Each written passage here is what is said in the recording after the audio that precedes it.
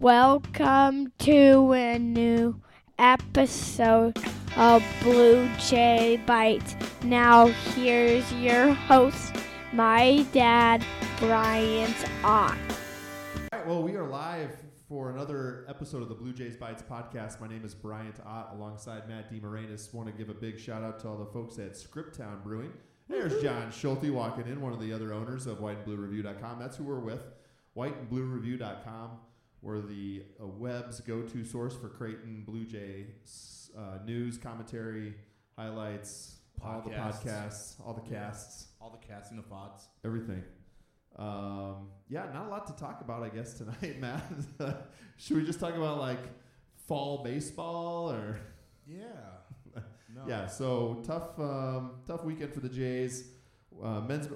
Should we start on a positive, Jam? You want to go women's hoops first? Let's go women's hoops. You want to end negative? I don't want. Right. Yeah, right. We'll start positive, and then go end negative. Get progressively worse as we go. Yeah. So Creighton women's basketball, they beat Wichita State. They sweep their rivalry week, which started the previous Sunday against Nebraska. They beat. Is it UNO Omaha? Yes. What do you call it? Nebraska Omaha UNO. Okay, Mavericks. the Mavs. Yeah. Is it the Lady Mavs or the I Mavs? I don't want to get all weird with because it's not the Lady Jays. Everybody ever talks Mavericks, that. But I think they stopped with the Omaha's team thing. I haven't seen that as much lately. Oh, okay. I think they were really hyped for that Omaha's team stuff, and then they were like, "All right, let's go play Creighton and stuff," and then like they kept losing. Like, so oh yeah, I forgot. We can't really call Omaha's ourselves that if we keep taking L's. So yeah, they beat UNO. Okay, and then they go and they beat Wichita in Wichita, which is always a great thing. Yeah. Like, that's parade worthy to me. Parade mentally. Anytime we could do that. But Flan's team, Jalen Agnew goes back home, correct? Yep. Hangs that dub, plays well, gets back in the swing of things. Yeah, she got on Big East honor roll this week. Probably had like a outside shot at player of the week, but I think Villanova's Mary Gadeko won it, but she has pretty good numbers too, so it's legit. But yeah, she averaged she came back and she was a little bit apprehensive about how the shot was going to look, and I mean, if you know anything about Jalen Agnew, I guess she's really turned into a pretty proficient sharpshooter from three. Over her last 40 games, I think she's at 41%. And she came into Creighton out of high school as kind of like an athlete with some potential, and her redshirt year, she really improved that jump shot, and now she's just a sniper. So, she comes. I mean, she went 3 for 6 in her first game back against UNO, which was way better than the day before when she was having trouble, kind of like with the touch and the distance and all that. She's still wearing a little bit of a brace on the injured hand, so there was some experimentation going on from her part, but. She went 3 for 6 against UNO, then went down to Wichita, went 6 for 12. So if the brace is bothering her jump shot, it's not showing. She's gonna be at 60% once the thing comes off. So. Right. But no, she's turned into a complete player. So now I think if she could put a healthy stretch of basketball together, we'll see that. It goes down to Wichita, 22 points, 5 boards, a career high 7 assists, knocked down 6 threes. Defensively, blocking shots, getting steals, deflections, really impactful on the end of the floor too. So she's hit the ground running since she got back. So it's good to see for them because they got to a rough start, but it's not like insurmountable to get themselves back into an at-large conversation when you look at their resume so far. I mean, South Dakota and South Dakota State and Drake are all really, really good teams, like top 10, top 15 RPI teams so far. So those aren't bad losses. The South Dakota State one was a lopsided loss, an ugly loss, but it's not one where it's probably going to kill you on selection Monday. So then they've got Florida State on the road coming up here in the next one, South Florida as well. And then they'll finish with Vanderbilt and then go on the road for DePaul and Marquette to open Big East play. So it's a tough road stretch coming up, but they have some chances for some quality wins to play some NCAA tournament teams. So getting Jalen Agnew back into the fold and getting her back into the mix and getting her all comfortable and not rusty and things like that is huge for this team right now at this point in the season. So they're back to 500, 4-4 with the 3-0 week against their rivals, as you mentioned, and Jalen Agnew's played really well. Audrey Favors played really well. So yeah, it's a good sign for what they got going on in the gym right now. And their new practice facility, almost ready. Yeah, were they gonna do like a ribbon cutting or? I'm not sure when, but I think it should be ready for use by the end of the month. I think so. Okay. By the time they get conference play, so when they get back from Florida from their trip. So when they come back, and I think they'll host Villanova and Georgetown for their first 2 home games of conference play. They probably will have that practice facility up and running by then, so that should be pretty fun. That sounds fun. Let's segue to not fun. How's that sound? Not Should fun? we just You dig want to in? go right into the not fun parts of it? Sure, because I'm going to rely heavily on you tonight, like I always do. But, yeah, I know you were down in Lincoln, Pinnacle Bank You want Arena. some of the crowd to come in and bring their inputs in? Like, I think we're okay, because there might be some sleeper cells around here.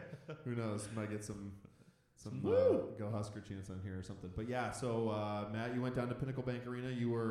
I know you're neutral, obviously. Yeah. A member of the media. It's not neutral down there, though. Right. Even among the media? Yeah. Right. When you go down the list, I really couldn't tell. I really couldn't tell. There's a lot of I think the best way to say it is there's a lot of people covering the Huskers now that were taking undergrad classes at UNL the last time a Nebraska basketball team beat Creighton. So it was a day of celebration down there in all parts of the arena. The media landscape has changed, so obviously coverage is a little different these days.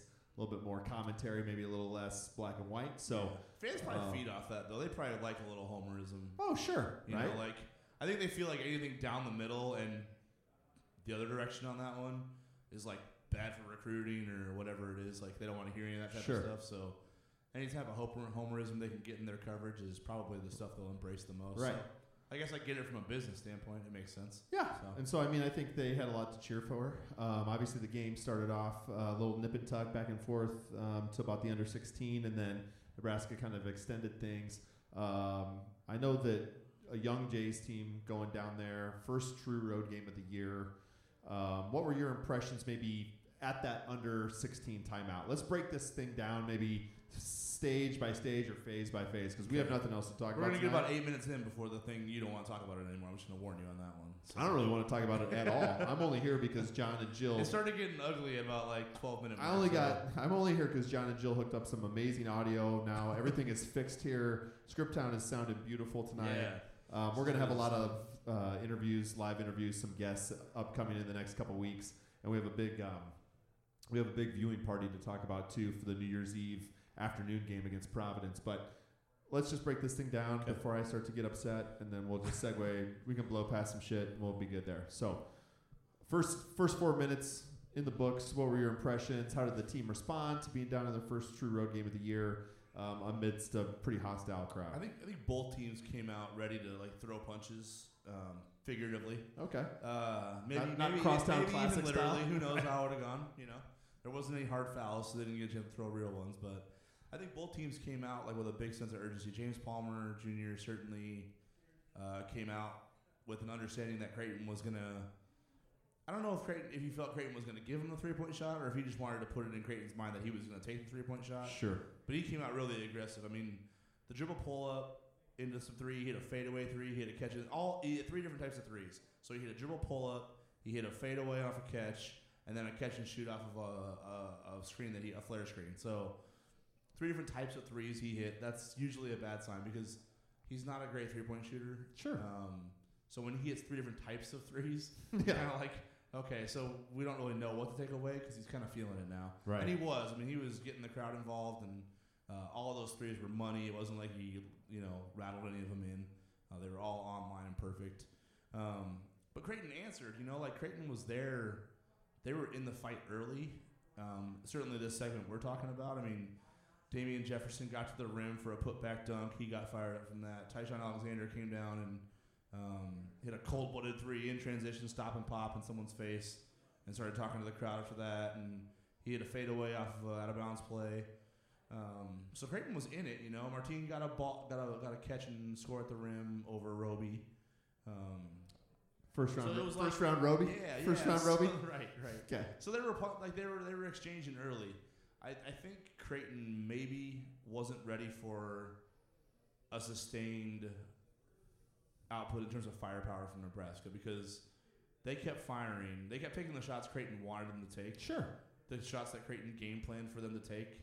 and they kept hitting them. So I think there was like a little bit of it sucked the wind out of Creighton's sails in terms of, just like we're executing. We feel like we're executing our game plan and it's not working. Sure. And then it started to get ugly.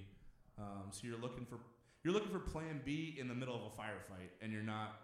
Right. Your shots aren't falling. Theirs It's not like the other team is going to stop and be like, "Hey guys, catch up." Hey, exactly. Figure it out. It just cut out of hand. It got out of hand, and by the time Creighton got back into it, because really, it's going to sound silly to say this, like Creighton or Nebraska was up 45-24 and 43-22 or whatever. Yeah, sure. And after that, it was like an even game, so that's silly to say that. Like after Nebraska kicked him in the teeth, Creighton didn't go leveled down. out, right?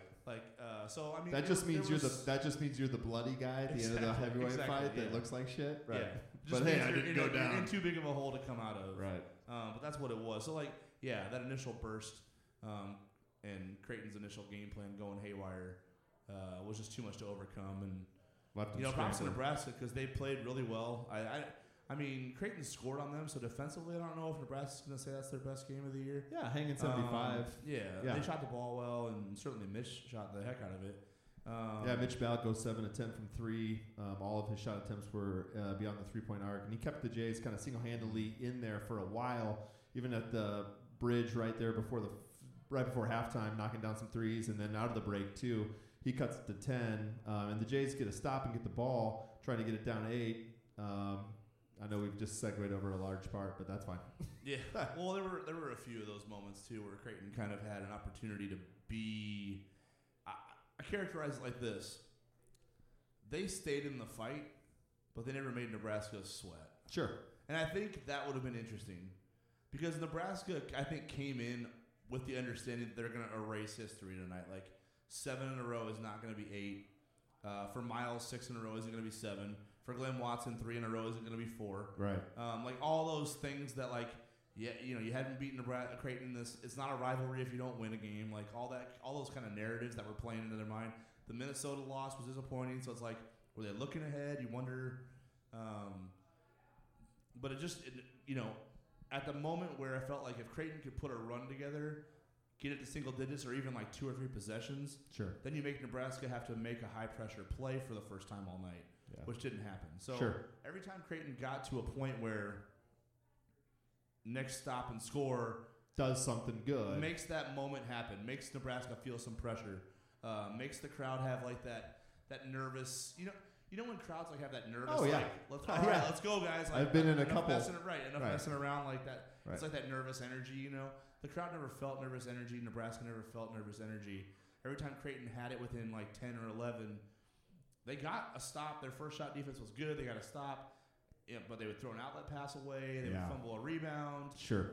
Jacob Epperson had a lob at the rim in a 10-point game that he fumbled. I think that was the one I was looking at because I was following the stats driving over to Central Iowa for a family deal and saw Mitch got the 3. Jays get a stop. They go in transition, and I just see it says Jacob Epperson missed dunk, and the 5'7" in me is like, you're 7 feet tall. How do you miss a dunk? I'm sure it was a tough play. Yeah, he didn't miss the dunk. He couldn't corral the lob was what happened. So happens to the best of us. Yeah, right. So that was a big moment because all those moments were big because when Creighton didn't. They came down and just ice cold drill. Yeah, sure. The missed dunk turned into a transition 3 for Glenn, Watson. Yeah. The missed rebound turned into a 3 for Copeland. All those sorts of things happened. And still, Creighton was down 17. The crowd was in it. Copeland had just put a putback dunk that really got the crowd fired up. Sure. So Nebraska looked like they were all right, here's their final moment of stepping on the gas and putting this game away. And then Creighton hits them with a 7-0 run in a minute 19. It's a 10-point game. Miles has to call a timeout, and you're like, okay, there's a chance now. Did Doug McDermott call it for him? Yeah, exactly. A little tough to solve. With 5 minutes left, you felt like this is your last one. If you can make this run and get it to 4 or 5 with 3 minutes left, you're going to really put a lot of pressure on this crowd, on this team for the first time all night. Then it's about who closes it right there. Yeah. So they called the timeout before Nebraska's offensive possession. Creighton's put 7 straight together. They're down 10 with 6:05 left on the clock, I think. Okay, so plenty of time left to erase 10 more. Sure. Creighton plays great defense for about 24 4 or 5 seconds. I've heard that a lot. Yeah, and even played great defense on the shot and forced a really bad miss by James Palmer. But Tyshawn, I haven't seen the replay, and they didn't show the replay in the arena. One of the only replays they didn't show in the arena of a foul call. But Tyshawn Alexander got him on the elbow or something. And Palmer, yeah. Yeah, and then Palmer went and hit 3 straight free throws to make it 80 to push the lead back out of the game. But that was probably the biggest moment of the game right there in terms of whether Creighton was going to be able to actually pull that comeback off or not, or at least make it interesting. Sure. But yeah, every time they were like there to make it interesting, Nebraska made a play. So you just got to credit to them because they didn't let Creighton put any pressure on them all night, pretty much. Obviously, it was the first taste of this interstate rivalry for a lot of the guys on the Jays team, especially compared to some of the established starters wearing red that night. What were your takeaways at the end of the night from how the new guys got acclimated? Obviously, Mitch and Tyshawn, guys like that, aren't happy to see the streak end on their watch, but kind of knowing where this team is right now and the inexperience that's there. I know that some of that inexperience goes out the window. You know, you're a month into the season now. You play the number 1 team in the country. You've got a nice trip down to the Caymans on your belt. Well, what's it look like for this team right now? I will say this was a new experience for them. They hadn't played first road game. So for it to be this hostile in your first road game, I definitely don't think they'll face an environment like that the rest of the year. That's for sure. Because you mean at DePaul they won't have the same sort of No, what's it called now? It's not Wintrust Arena. Yeah, I think it'll be slightly less hostile than it was. Okay, maybe a little bit. Sure. Because I love you, DePaul. DePaul is desperate for a win too. I love you, DePaul. So. Hey, yeah, there's a lot of desperation going on, right? I don't know if they were rattled, but I think they were surprised at how crazy it got. And it wasn't like loud; it was loud and hostile. Like the chants of Greg's the Cheater were loud and clear all the way across the court. Like they were ringing through the arena. So I know the players heard them. Yeah. I mean, Davian Mintz said his ears were like rattling. You know, his ears were like shaking and ringing, and like every time he would try to like give instructions, you can't even hear the words. That's a lot of pent up football frustration getting let out. Yeah. I mean, the starting lineups, Creighton's starting lineups, I didn't hear a word. Sure. Like I couldn't hear a single name. They could have said Doug McDermott was back in the lineup. I wouldn't have heard it. Like, it was crazy there. So yeah, there was a lot of whatever word you want to use for it, in terms of how bad Nebraska wanted that game. Sure. But from every fan in the arena, and I mean nearly every. There were hardly any Jays fans in there, and if they were, they weren't wearing blue. So, yeah, it was a crazy environment, and you know, I think the way Creighton responded to it late in the game, trying to put pressure on Nebraska, trying to scratch their way back into it, is a good sign considering how inexperienced they were in that type of atmosphere. I think it'll only help. I do agree that I understand looking for a moral victory in a rivalry game is falling on deaf ears. We don't. I'm still looking big picture. We don't do that shit here. Yeah, I'm still looking big picture a little bit though because they have a tough one against Oklahoma, who's a really good team coming up. They're better. They have tough road. They're better than Nebraska. I mean, let's be honest. Oklahoma is. I think there's an argument for that for sure. Yeah. There's no argument. I mean, the way Nebraska played on Saturday, I don't know. There's many things better than that, but blind squirrel, if you will. Yeah, I just think there's lessons to be learned early in the season as long as they aren't, rattled by. I'll tell you what. If they're ever rattled by a road crowd later in the season, I'll worry that they didn't learn a lesson. Well, yeah, I mean, they're never going to face as much hostility as they faced on Saturday. Only thing, not even half as much. Yeah, because you would think, Villanova. I think they're still breaking in their new digs, and they would expect to beat Creighton every time they come to that building now.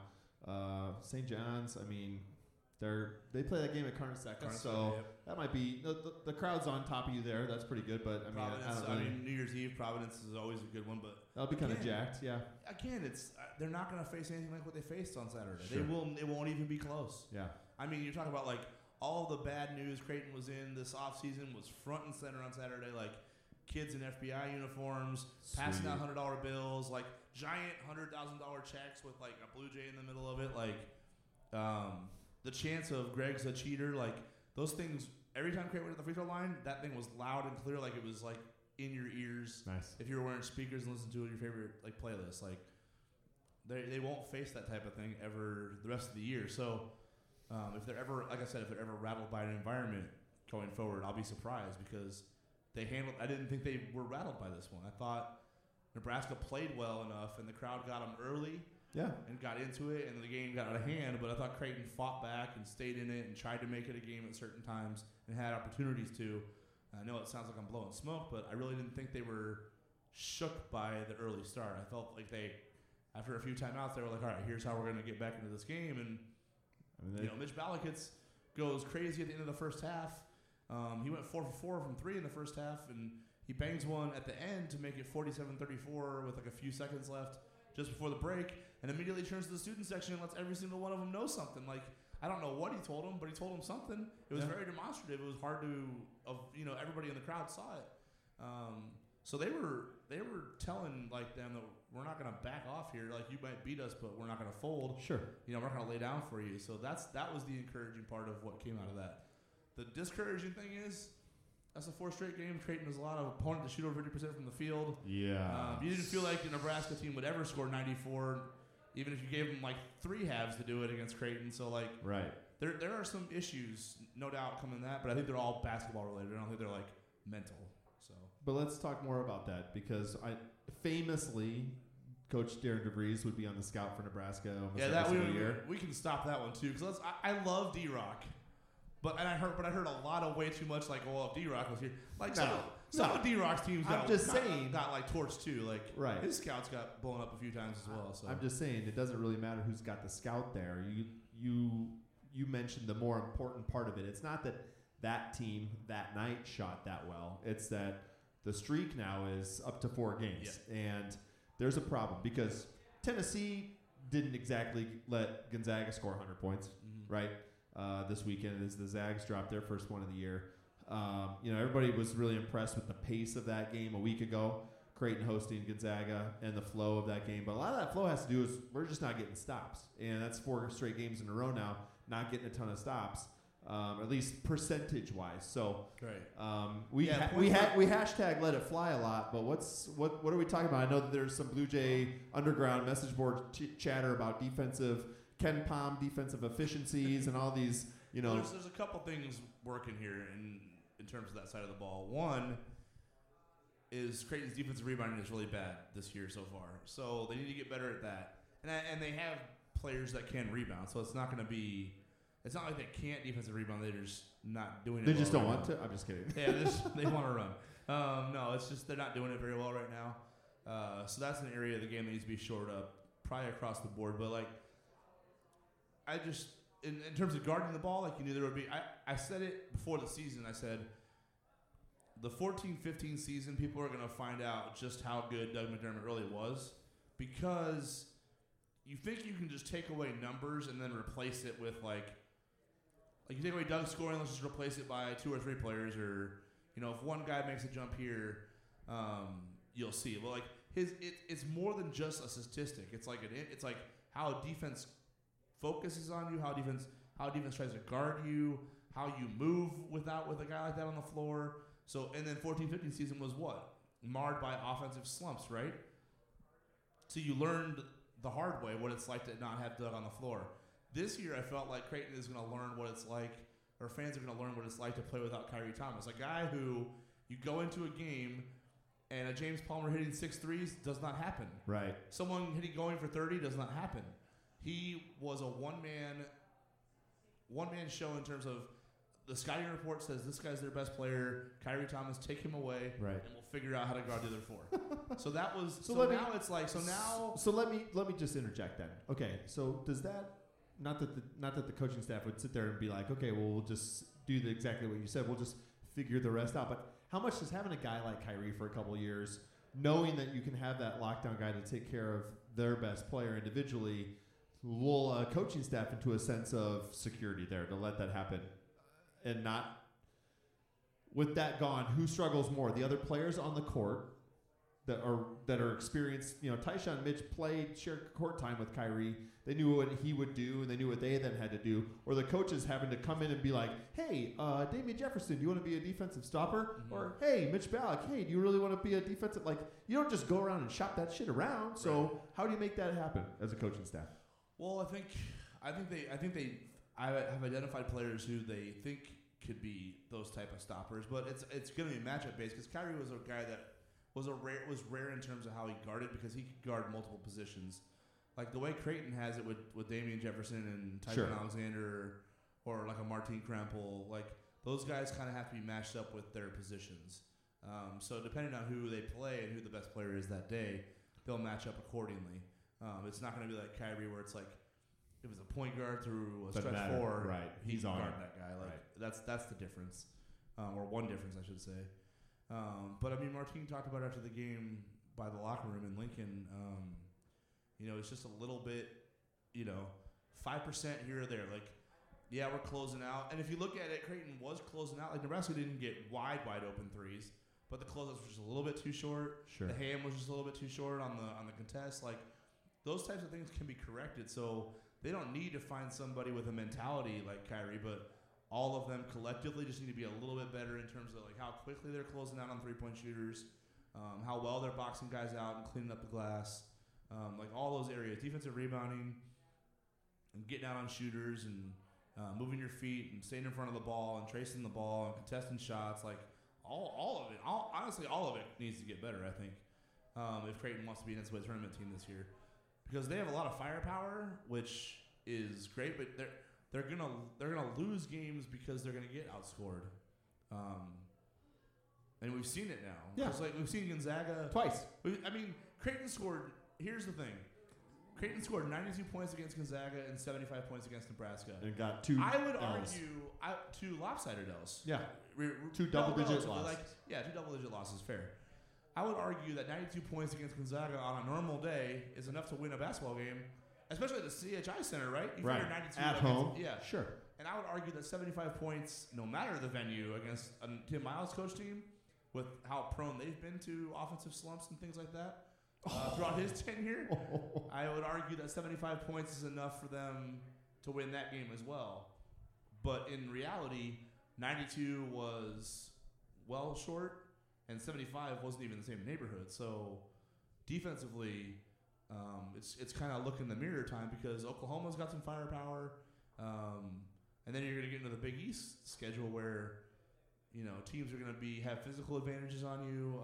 There's going to be mismatches athletically. All those. Shamori Pons is going to score 95 points against you by himself. And sure. You got those things where like you start to run into familiarity where coaching staffs on these Big East teams know your tendencies and can guard you a little bit better. So you can't necessarily just light everybody up anymore because they've got some of your tendencies down. They know how to take some of them away. Yeah. All those stuff is kind of, in non-conference, I think offenses tend to have more success than they do in conference play. So there's going to be like the offensive numbers are going to come down. Creighton right now needs to figure out how to get the defensive numbers to improve and they've got across the board in order to get, in order to continue to play well and to get better and to, put some wins together this year. They've got 4 games to get right before conference play. I know they're off this week for final exams. Friday they got Green Bay, right? Yeah, with Green Bay. It's a big Green Bay weekend for me. Bears, Green Bay. Oh, yeah? Bears, Packers on Sunday for a division. Yeah, try to cough that up. Try to cough that up this time, man. Don't worry. We'll make it happen. So they get Green Bay on Friday night. Then a quick turn down to the Noble, I think it's Noble Arena, Noble Center, something like that. Something like that. The house Buddy Hield built. I don't know, some shit like that. The house Buddy built? No. Oh, No. Okay. No. That guy was Lon good. Kruger built that thing, right? Lon Kruger did build that thing. Blake Well, Griffin. Kelvin Sampson built it illegally. Yeah. Illegally, which is now, Right. not illegal anymore. Yeah, so I had a chance to watch Oklahoma, I guess, last week. Neutral court game, MSG against Notre Dame. They looked pretty good. They got another one. I think their only loss so far this year has been Wisconsin down in the battle for Atlantis, which I watched in that game. They looked bad in that game. They looked bad in that whole tournament. I heard dude, if you were in the Bahamas, would you give 2 Fs about playing basketball, or would you just want to? I don't know. I heard ball is life, though. That's what I did hear. Maybe I heard the Jays. If I'm a basketball player, I heard the Jays might be in the mix for Atlantis. That's a little birdie told me that. I don't know if you've heard anything similar. No. Okay, because I live day by day, so I just know what's day next. by day. Okay, so the Jays, Green Bay on a Friday night to blow off some steam after finals week. Hopefully everybody passes their tests. Oklahoma then on that Tuesday turnaround. That's really Creighton's last chance. I know the Clemson win looked great at the time. Neutral court, you claim a title. It's still good. It's still all right. They're gonna top 100. No, they'll be top 100. Yeah, but then really Following up that Oklahoma roadie, you get College on Thursday, December 20th, and the Kangaroos of UMKC right before they head to Providence for a New Year's Eve afternoon showdown, which we're going to have a viewing party here for Jays fans at Scriptown Brewing for that 3 o'clock tip on New Year's Eve. So before you're going out with your honey that evening in your tuxedo and your fancy clothes. Yeah, pregame at Scriptown then, right? Pregame at Scriptown. Yeah, sure, why not? Okay. So we'll have more information out about that here soon. But pregame viewing party for the road game against Providence on Monday, December 31st, 3 p.m. here at Scriptown. But yeah, Matt, 4 games here now to get something figured out defensively before Big East starts. You got to obviously look at Green Bay, and UMKC as wins. The question in my mind is, if you're looking for that one non-conference win to hang a hat on, I guess they've got Clemson in the bag. Georgia State's a good one. Georgia State's a good one too. And I know statistically, according to the NET or whatever all those statistics are, that'll look good. That's not a name brand school though. When you pass the quote unquote eye test, obviously they could have had one against Gonzaga or Nebraska. They failed to get either one of those. The question in my mind is, can they get that road win at Oklahoma? I mean, based on what you saw Saturday night, I know you're not a predictions guy, but what do you think? Oh man, I haven't seen the Oklahoma team that smacked Wichita last game out. So yeah, they put what? They hung up 30 to 48. Yeah, beat the 32. You know what out of them. Sure. So I haven't seen that team. I saw them play Florida. I saw them play Wisconsin. Neither of those games were all that impressive. So yeah, I need to watch the version of that. I need to watch the version of Oklahoma that beat Notre Dame, that beat the daylights out of Wichita. Like those two, I'm curious about and even I think North Texas is actually a pretty good win on their resume, if I'm not mistaken. Sure. But I think RPI is gone. But if you look at RPI, Oklahoma's third. So it's too bad they don't still have that RPI around. When do they update? I'm kind of here. You keep talking. I'm gonna look at the NET ratings or whatever those are called. Okay. I don't know. I need to dive into Oklahoma a little bit. Obviously, Green Bay is a team that's played a tough schedule and has played some teams close. So I don't think Creighton can just chalk that up one as an automatic dub. Certainly not the way they played on Saturday. I think they want to kind of get some of their mojo back because Nebraska has a chance to the Nebraska game has a chance to have some a psychological ripple effect if they let it linger too much, if they think about it too much, or if they don't get right against Green Bay, looking ahead to Oklahoma, that type of thing. So it's got trap game written all over it. They just got to focus on the task at hand. First couple of days getting better, improving the things that they didn't do well against Nebraska, and then obviously locking in on Green Bay before getting ready for the Sooners. So I don't know. I don't know what to expect out of that game. Sure. I think I went into last week expecting Creighton to split those two roadies at Nebraska and Oklahoma. So I'm probably still on that boat, but I need to dive into Oklahoma a little bit more. So maybe next week I'll have a little bit more knowledge for you. Maybe. Okay. Maybe. A little more knowledge. Maybe. Okay. Yeah. So pulled up the latest NET ratings from NCAA.com. Familiar names here. Litter and abound this list. Gonzaga at 7, Nebraska at 16, Oklahoma at 17, Marquette, the first Big East rep, at 22, followed by Villanova 23, St. John's 30. Looking down the list here, Butler 41. Really? Yeah, I know. Really? Creighton at 57 in the latest one. So right around Minnesota, Notre Dame, Oregon, VCU, some of those schools. So I think Creighton in the RPI is 38. I know we should probably stop talking about RPI eventually, but I can't help but going back to that metric because I don't think it was that. I don't think you should, because what's going to happen is there's going to be some teams that get left out of this NET deal at the end, and they're going to freak out and totally pivot the other way. Yeah. Well, the RPI said, and the RPI. This one sounds like what was Creighton at this one? 57. Yeah. So RPI they were 38 last I checked this morning, so it's about a 19 spot difference. Nebraska was 36, so what's their difference again? 20? 20. Yeah. So there's a discrepancy there. They took the eye test and put it into the computer. Here's the thing that's going to make it hard for me to stop talking about RPI is they changed the metric for men's basketball only.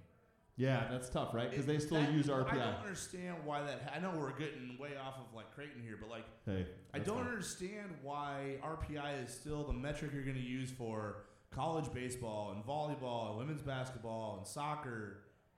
But then for men's basketball, you'd be like, you know what? Scrap that whole system. We're not even going to use it anymore. It's not just like it's not like it's just paired with other metrics now. It's gone. They're not even using it. But it still exists, so I don't understand why it's just scrapped altogether. And if you found this system that you said is for sure better, a metric far more advanced than the RPI, and this is what we're going to use from now on, why you wouldn't use that for other sports as well? Like, that to me is always like something fishy, so I don't understand that. So I'm trying to figure out why. The and usually with the fishy? NCAA has Come to do on. with the money, so I'm trying to figure out who's getting excluded from the money conversation. And normally it's not schools that rhyme with Creighton, right? Or Right. Dayton or schools like that. So I'm kind of wondering, you know, based on Creighton being in the 60s or close to it in NET and being in the 30s or low 40s in RPI, like, is this just going to be how it is from now on? Like, are we just going to phase out the schools who aren't power leagues and use our fancy new metric to explain why we have all these schools that have popular fan bases in the NCAA tournament all these years? That works. Yeah. Way too cynical on that take. I'm not ready for Hey, it man, yet. you're good. I'm warming it up a little bit. I'm not there yet, but I'm just saying the discrepancy in RPI and NET is, to me, it's large, and I don't know why we scrapped RPI. Sure. Because for it being flawed, it still was. Breaking news: Matt good metric. DeMarinis does not like the NET as of yet. Let's go back and just do a quick recap of how things looked in the Big East over the weekend. Obviously, it was a rivalry weekend for most of the league. Actually, over the course of the weekend, Well, except for St. John's, who's not playing anybody yet. right? Come on, St. That's John's. No, they're not gonna. But they have like a good team. No. They're waiting for Big East play. Oh man, Shamari and Mustafa and all these amazing names. So I can't believe Tariq Owen plays for Texas Tech. Texas Tech, yeah. Guns up, baby. Guns up. Yeah, my wife got her graduate degree from Texas Tech. Oh, She's really? a Red Raider alum, yeah. Okay. Seton Hall in the crazy-ass game of the weekend beats Kentucky at That was MSG. That was a crazy game because it was so bad for about 35 minutes, and then all of a sudden it turned awesome. Right. Like, it was like, oh my god, And everything's... and that's MSG, man. I'm Well, telling you, yeah. Madison Square Garden Everything's has amp- the ability to be like, oh, I realize this game isn't going very well. Let me just work some of our magic here. Right. Let's Willis Reggie Reed Miller, like hobbles exactly. in, like the ghosts of I Mark swear, Messier that, come like, through.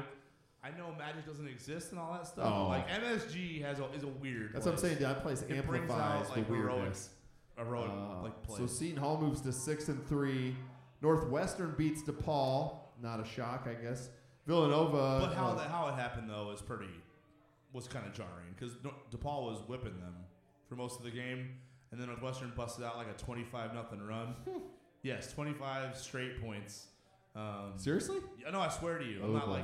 I'm not messing around. I'm making a It habit. was a 25-0 run. I'm making a habit of not like paying attention to DePaul anything until we play them. So No, it was like late in the DePaul was up, I think, 62, I don't 40. really 30. care.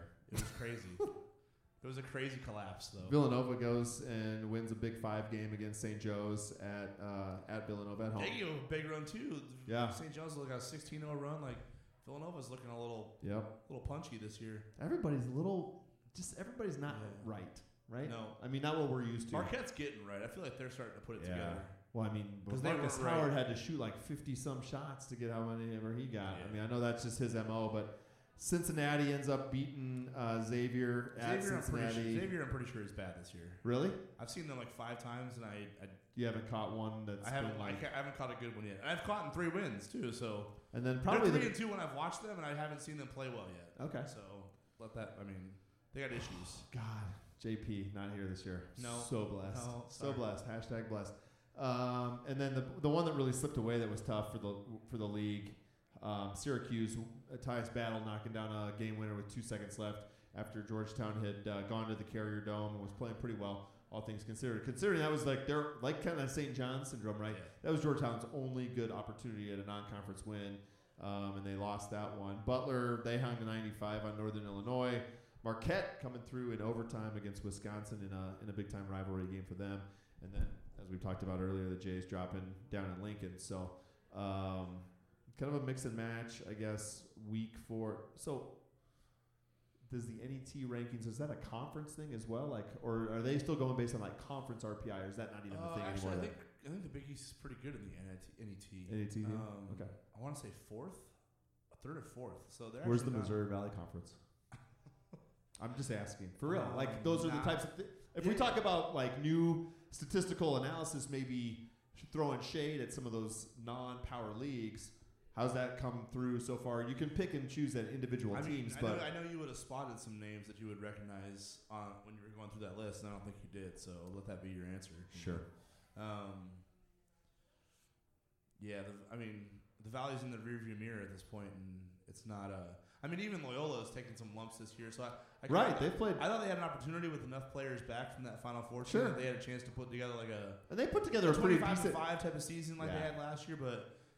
They've taken some lumps against some teams because they didn't really put together all that tough of a schedule, because teams turned them down a lot, but they had to go to Maryland, they had to play Nevada, they lost Nevada. Have you watched Nevada yet? They're good. They're super experienced and just really sound. And did you see what they're like? They took a beating in the exhibition game against Washington. Yeah, and their post game was like I'm cutting every player on the roster.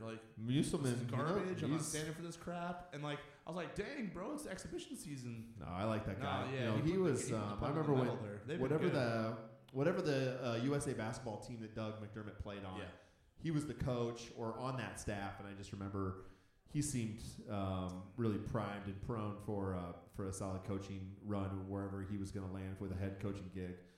So they've been really good to watch. They got a local kid on that team, Trayshawn Thurman. Yeah. From UNO there. He's having a pretty good year. So Omaha Central grad. He goes to UNO and then leaves for Nevada for his last year. I think last year. Or did he play 2 at UNO? Last year. He did. So he's got 2. So he's a junior? Yep. Trayshawn was one of those, guys, we talked about, local kids, not a lot of local kids in the Creighton, Nebraska game this year.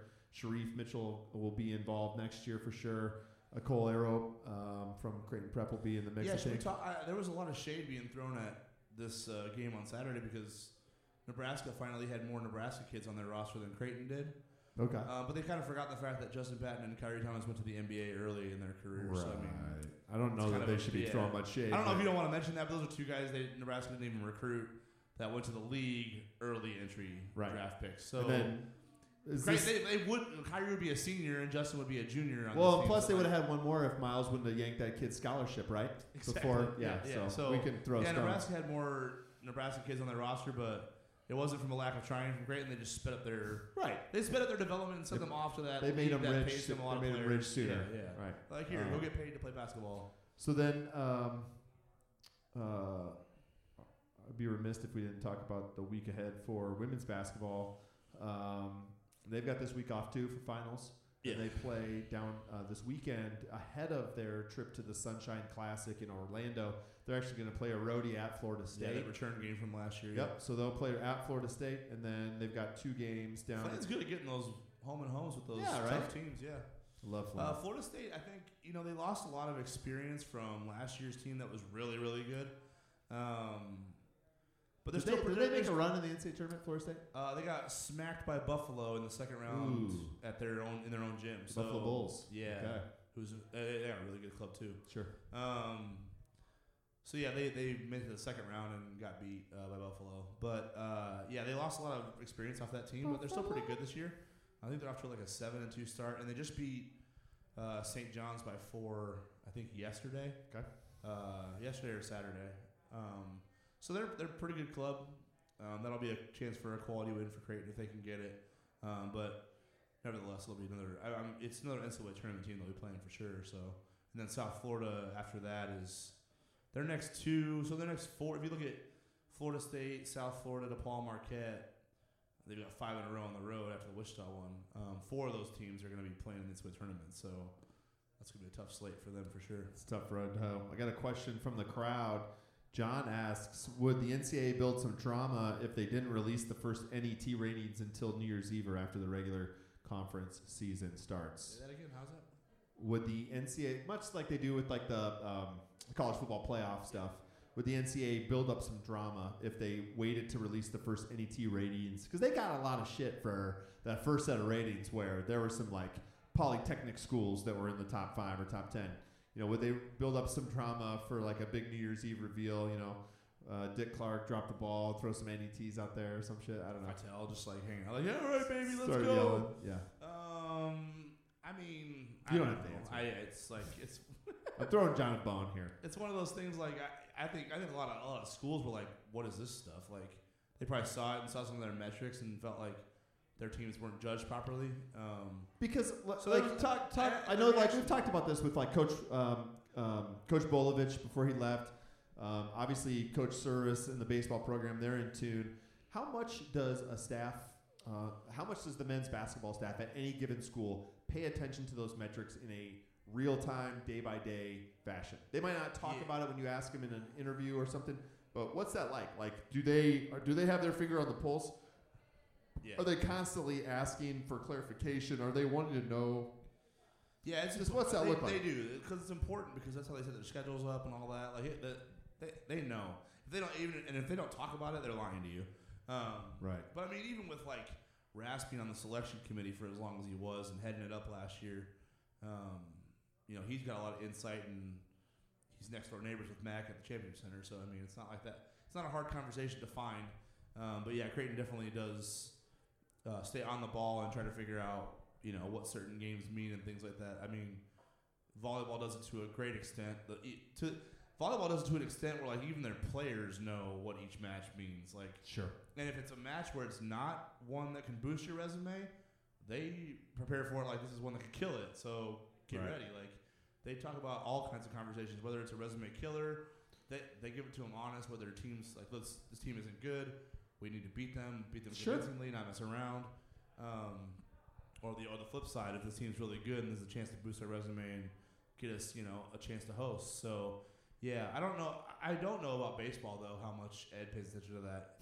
Ed's not as much as the Ed's weather. not big on analytics, so I mean, really, I don't know. No money ball for. But like Elmar in the past, he knew what RPI ramifications were, and I imagine Johnny knows that too. Yeah, so it just depends on the coach, depends on the program, but most of Creighton's for sure are aware of what. Good. And I think Flynn has actually done some. Has been on some regional committees for the NCAA tournament and things like that. So he knows, who to play, when to play him, where to play him, type of thing, and how to schedule and build a non-conference that's tough but not like strenuous, but it's like good enough to build a reasonable. And it's worked for him. I mean, he's had at-large bids. South Dakota State, those are great teams to play. Northern Iowa, Drake, all those teams. So he knows how to build it. He's been on some committees to understand the process a little bit. So yeah, most of Creighton's programs have some insight on it. All right. Well, that's going to do it for us tonight, Matt. Next Monday, we will be live at Scriptown Brewing for another episode, and we'll be sandwiched in a quick turnaround. So we'll have Friday night, Creighton and Green Bay reaction to breakdown, and it'll be the eve of Creighton's trip for a nationally televised game on ESPNU against Oklahoma on Tuesday night. So we'll be able to do a little bit of a recap of Creighton Green Bay, get everybody set for the Jays at the Sooners, and break down some women's basketball trip to Florida State as well. Anything else you want to share with the good folks listening to the Bluejays Bytes podcast? No, let's everybody have a nice holiday. It felt nice tonight. Like the audio, the quality. Big thanks to John and Jill here and the rest of the folks at Scriptown. It sounded really nice. Kind of hitting the ground running here. I'm excited for that viewing party on the New Year's Eve. New Year's Eve, get this place rocking. So we'll send some more information out about that as well. We'll have more details for you on next Monday night's show. But as always, we really appreciate the folks at Scriptown having us out. Matt, really appreciate all the insight and expertise you bring to the fold here. Thanks for going down. Thanks for being that emotional barometer. God, oh boy, Saturday night was rough, but we'll make do, right? Blind squirrel finds a nut every once in a while. So once every 7 years, you'll take one, right? You'll give them one. I'll take that L. Yeah. Nah, you want one every 70, don't you? Yeah, that's fine. Yeah. That's all right. Want them to cancel the series and never want to play it again. They could now, right? It's tied at 26 apiece. Right. Just call it good. Yeah, we're good. Everybody stress a little less. All right, so for Matt DeMarinis and the other folks at whiteandbluereview.com, I am Brian Dott signing off saying have a great night. Go Jays.